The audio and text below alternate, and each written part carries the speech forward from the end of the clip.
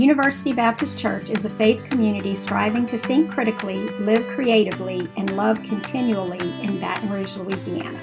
We gather on Sunday mornings at 5775 Highland Road between Lee Drive and Kenilworth Parkway. Visit ubc-br.org or at ubcbr on Facebook for more information. We'll take a look at the Gospel of Luke, chapter 4, verse 16. And when Jennifer and I were prayerfully considering if God was calling us to UBC, one of the matters that perpetuated this thought for us moving forward was the church's unique nature. To think critically, to live creatively, and to love continually. And for UBC to place such great value on characteristics is quite peculiar. You see, for many faith communities, they think about only what is known, practice only what is familiar, and love those that only fit into their comfort zone. So I do find UBC to be quite peculiar. And I hope you will receive that with the utmost affirmation and compliments. I like what is uncommon. I like what is distinct. And it's these things that lead to creativity and innovation. So over the next few weeks, we're going to take a look at these three distinctive peculiarities of UBC. Think critically, live creatively, and love continually. And we'll take 2 weeks to look at each of these peculiarities of the church. Today, we're going to begin with think critically. And for this, we're going to watch a video. And I invite you to allow yourself to let loose and to laugh. For laughing is essential for curing all of our well-being. Let's watch this together.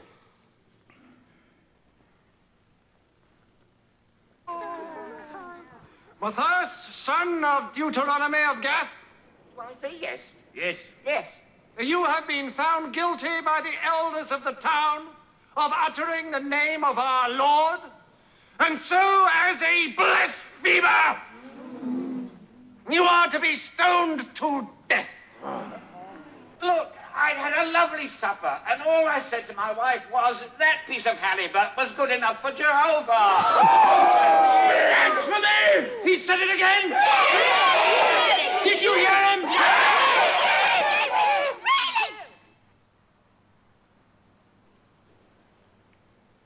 Are there any women here today?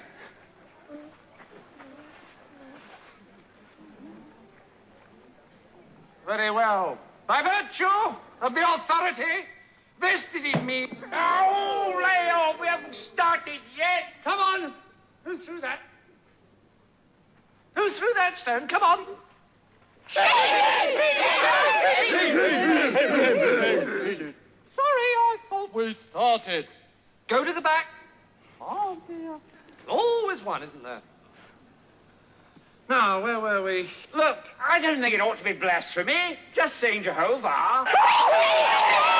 You're only making it worse for yourself. Making it worse? How could it be worse? Jehovah, Jehovah, Jehovah. I'm warning you, if you say Jehovah once more, right, who threw that? Come on, who threw that?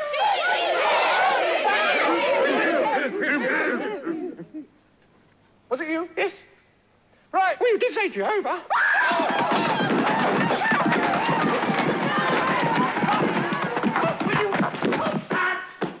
Come back. Now look, no one is to stone anyone until I blow this whistle. Do you understand? Even, and I want to make this absolutely clear, even if they do say Jehovah. So theology matters. Take, for example, if you believe that saying the name Jehovah is blasphemy, it might lead you to stone someone to death.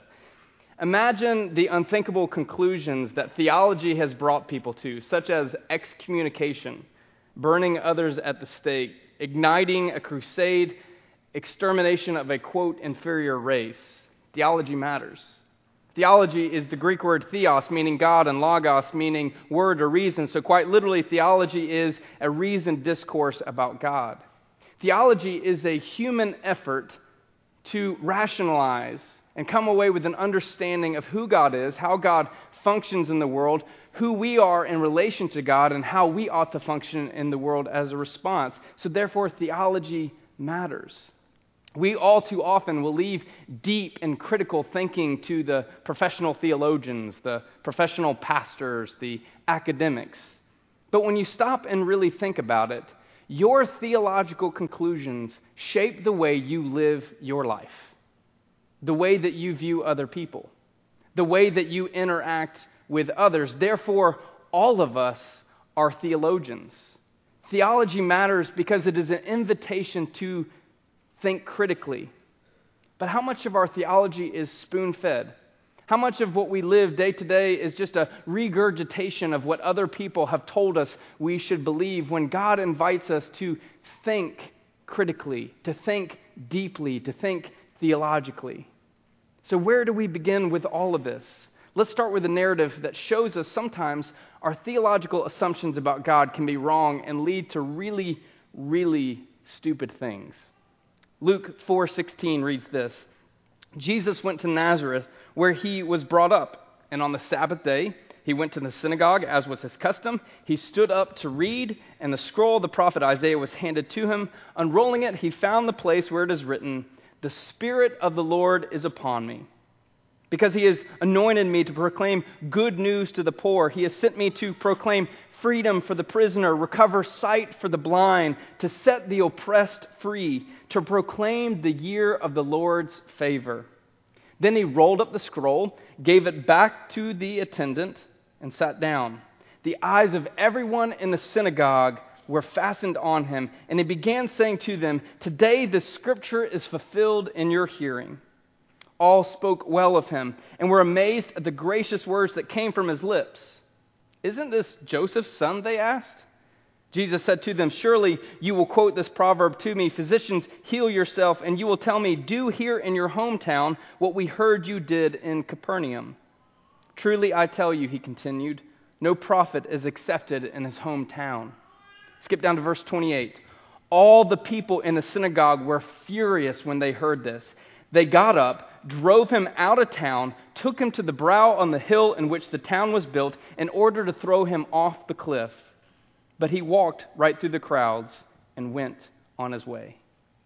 I love that Jesus gives one of the most beautiful and poignant and revolutionary speeches in his hometown of Nazareth, and their response is to try to murder him. Jesus is coming off the starting place of his public ministry, his baptism, his 40 days in the desert. He returns to his home region of Galilee, to his hometown of Nazareth, and you can just imagine him standing there among the people with this overarching goal and purpose of his ministry. And so he proclaims, "Good to see you, Aunt Bertha. Hey, Jesse. Hey, buddy. It's good to see you. Hey, I just want to set things clear about what God has called me to do. God has empowered me to proclaim and usher in the kingdom of God. It's not a kingdom like you've ever seen in human history. It is a kingdom for all people who will come and follow me, the sick, the broken, the helpless, both physically and spiritually." Imagine Dr. Martin Luther King Jr.'s "I Have a Dream" speech, added to Lincoln's Gettysburg Address, added to Churchill's "We Shall Fight on the Beaches," then add in Gene Hackman's "We're Gonna Be Winners" speech from Hoosiers, and maybe even Mel Gibson's speech from Braveheart. Dump all those in and then magnify it times a gazillion. That's the importance of Jesus' message here. Jesus is saying, is a groundbreaking, spiritually shifting, politically and socially provocative message. And what did the Nazarenes respond with? Let's kill him. Why? Well, Jesus messed with their theological assumptions. Jesus ruffled the feathers of their politics and their religious and social constructs. Jesus did the equivalent of taking their world, turning it upside down, and shaking it a bit. How would you respond? If Jesus' hometown, consisting of poor people whose message should be received with hope, how should we respond? How would the people in the metropolitan areas respond to Jesus? How would those who couldn't get on board with his theological shift that Jesus was making respond? Well, we know how they responded. They put him on a cross 3 years later. The word heretic comes from the Greek word heretikos, which means able to choose, heretic is one who chooses a different type of doctrine than what is normal. Jesus is a heretic to these people. We might even offer to his resume cliff evader, because I still can't figure out how that theologically happened. It's all too easy, though, for us to look at these Nazarenes and for us to judge them. We can also do this in moments of church history where we see violence and torture to squeeze quite literally out of people conversions through the eyes of disdain. Honestly, it's quite unthinkable, but we're all linked together. Humanity has a nasty history of responding to so-called heretics, including crucifying Jesus and martyring his followers, torturing for conversion, burning, draw and quarter, beheading, on and on and on. And we look at these folks with such disdain in the New Testament. How dare they crucify our Lord? But if we really stop and think about it, it's not that difficult of a task. If we're more honest with ourselves of the number of times we have misshapen our image and understanding of God. Think about that for just a second. How easy and how often do we misshape and misunderstand God? If we stop and put ourselves in the shoes of these Nazarenes, then we might look at them with a bit more grace. These were people who grew up with Jesus, who played with Jesus, who purchased some of his carpentry work. These are the people who knew Mary and Joseph. It's no wonder that they couldn't wrap their minds around this message and this invitation that Jesus was bringing into their lives. No wonder they were confused. But I wonder how often we are confused with Jesus. How often do we limit the impact of his promises and his words and the way that he lived his life and called us to live our lives? This is especially true when it comes to our relationships, our inability to forgive others, our financial planning, our level of comfort. How willing are we to shape our theology around our political opinions instead of our political opinions being shaped by our theological convictions? I'm not getting into politics, but the issues of immigration and faith and gender equality and foreign policy, the rights of others, responding to the marginalized and to the poor are found in Scripture. The problem is these words of Jesus don't fit into our upper middle class American perspectives. So how often do we twist and change Jesus to fit into a little mascot that we desire, that fits into our box? We are guilty more often than not than we care to admit of shaping our theology to fit into what we desire and to what we want to see in the world and to how it affects our day-to-day living. And this happens on the far right and the middle and the left of all people theologically. The degree of religiosity, no matter if conservative or liberal, it's all too easy shaped by us. As theologian John Caputo wrote, theology is idolatry if it means that what we say about God Theology is idolatry if it means what we say about God instead of letting ourselves be addressed by what God has to say to us. Faith is idolatrous if it's rigorously self-certain, but it's not if we're softened by the waters of doubt. To begin to truly understand how we shape our theology and how we tend to think uncritically, we must agree that we all bring a certain bias when it comes to our understanding of God. Everything that we see, think, speak, and do each day is seen through a particular lens and through a particular bias. These perspectives shaped by what we have been taught, by what we have been told is true and untrue, by what we've experienced, by all the things that we've witnessed in our lives. Let me give you a safe and soft example. This is LeBron James and Michael Jordan.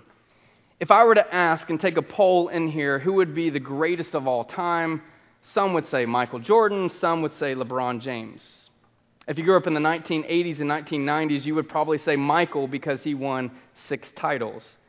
But have you ever considered that the marketing of Michael Jordan in the 1980s and 1990s play a way into the way you see Michael?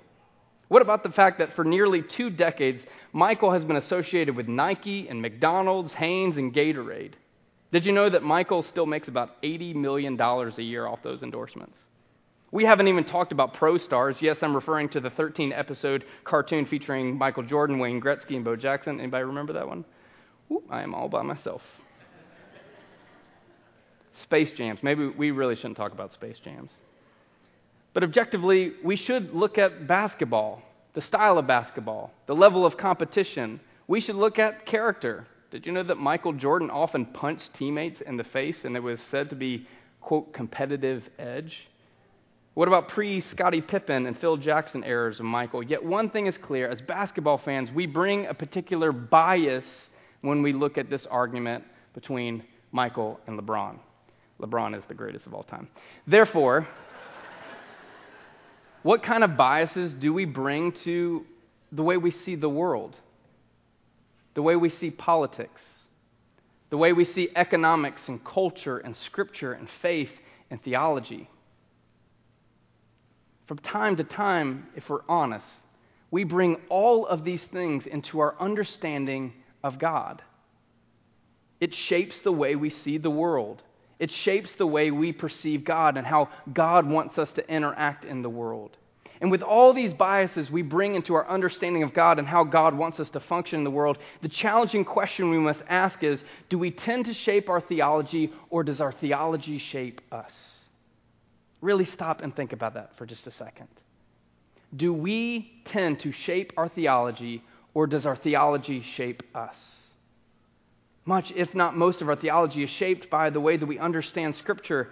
And if we bring a certain bias when it comes to reading Scripture, as my grandmother would say, the proof is in the pudding. Take, for example, the law of Moses, often used to condemn certain groups of people within our culture, using the phrase, the Bible says so.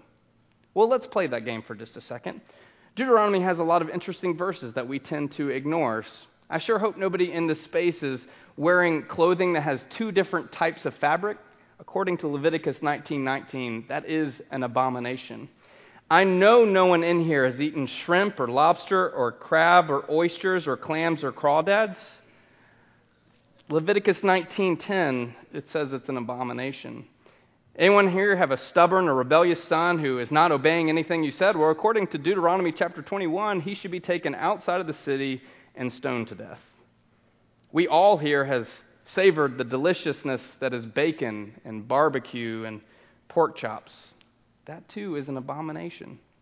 Of course, no one here has ever held a grudge against someone or sought after revenge. No one here has ever been flaky in their promises and never upheld their word. We all should be condemned because according to the law of Moses, we shouldn't enjoy football because coming in contact of pigs in their skin is an abomination. That's the Old Testament, I hear. You say, well, according to the New Testament, women shouldn't be allowed to speak in church and certainly shouldn't teach men. Anyone here wearing expensive jewelry or nice clothes? Paul says we shouldn't own any of these things. Jesus must have been joking when he said that we should sell our possession and give to those who are in need. I'm sure no one here has ever called anyone an idiot or a fool. And I'm a little worried for those of us that have more than two shirts because Jesus did tell us to take off one and give it to someone else who's in need. Are you starting to see that we have a particular bias when it comes to Scripture? We easily pick up the Scriptures that work for us in judging other people, and we easily put down the ones that don't fit into our context. As Brian D. McLaren wrote, the church has little idea how unorthodox it is at a given moment. If a church can yet be perfectly orthodox, it can, with the Holy Spirit's help and by the grace of God, be perpetually reformable. So I want us to come back to this idea that theology shapes us. Theology matters. Theology is an invitation for us to think deeply. It's an invitation into entering into a place of spiritual discernment, into spiritual formation by which we are shaped by God. We are shaped together as a community by collectively coming together to understand our common experiences that help us gain a unique perspective of God. As Henry Nouwen put it, theological formation is the gradual and often painful discovery of God's incomprehensibility. You can be competent in many things, but you cannot be competent in God. So if we tend to shape our theology, Instead of our theology shapes us, what we must do is be willing to step back, just like the Nazarenes in this moment, to recognize just how many times, if we're honest, we've tried to crucify Christ again and again and again by pushing away his teachings, his practice, and his invitation. So one of the things I am inviting us to do this morning is this: to think critically. Thinking critically is an invitation to examine what you believe and why you believe it. It's an invitation to challenge to think critically, because examining our theological assumptions is part of following Christ. Christ's invitation, the word repentance, means change your way of thinking and living. And this isn't a one-time act in our life where we, quote, repent and follow Christ. It's a daily invitation to rethink all of our assumptions about God. Paul Tillich put it this way: being human means asking questions of one's own being and living under the impact of the answers given to this question. And conversely, being human means receiving answers to the questions of one's own being and asking questions under the impact of the answers. I'm inviting us as a faith community to think and to think critically, to process a variety of perspectives and come away with a more formed understanding of why we believe what we believe. Did you know that churches across America have recently engaged in acts resulting in people leaving a church or a church splitting over the following issues: whether the church can and should use cran grape juice instead of regular grape juice for communion, whether the church should have black, tan, or brown filing cabinets in the office. That's an important theological matter. I heard of one church that ended up splitting because one church member hid the vacuum from the other members of the Building and Grounds Committee. One church in 2016 split over the length of the worship pastor's beard, some making the argument that Leviticus gives a direct invitation to the exact length. We can often forget the arguments around fake plants versus real plants, the color of the carpet in the sanctuary, the types of coffee served on Sunday morning, whether drinks can or should be allowed outside of the fellowship, if the pastoral staff should wear robes on Sunday morning. Churches even fight over whether a portrait of Jesus should be in the narthex, because nothing says the unity of Christ like fighting over a painting of Jesus. You see, thinking critically matters because we often tend to come to conclusions that divide us. Let that sit there for just a second. When gone unchecked, when we choose not to think critically, when we choose not to think critically as a community of people, it often can divide us. Take a look around you in this space real quick. Just really take a gander around. There's some beautiful folks in here. What you see around you is a group of people of different journeys and different experiences who've come from different places. To say that there is diversity among this community is a bit of an understatement. Who you are, where you've come from, the relationships and events of your life, the choices you make play a key role in shaping who you are and how you understand God. There should be diversity in the church. Yet we are united under Christ. The early church leaders with all these theological perspectives came together and with the Nicene and Apostle Creed said these are the essential aspects of our faith. Things outside of these things are non-essential. Yet how often do we let the non-essential things of our faith divide us? UBC should be a community that's united on the essentials and celebrate the non-essential things we do not have in common. As we think critically, we should not be a community that allows these non-essential things to divide us, to fracture us, to cause disunity in the fellowship of Christ, but allow these things to make us better, to make us whole, to gain a larger and broader understanding of how God works in the world by sitting down to listen to the diversity of perspectives and opinions and still walk away and say, I love you. Jesus did say that is the most important command. To love God with all your heart, mind, soul, and strength, and to love your neighbor as yourself. So this is an invitation to be honest and to think critically about your faith journey, to think critically with others as we try to figure out this whole faith journey. As one author put it, if our faith does not throw us into the arms of the world, if it does not lead us to our experiences of responsibility, of love, celebration, and our commitments to transformation, then whatever we call it, we have nothing but an empty shell.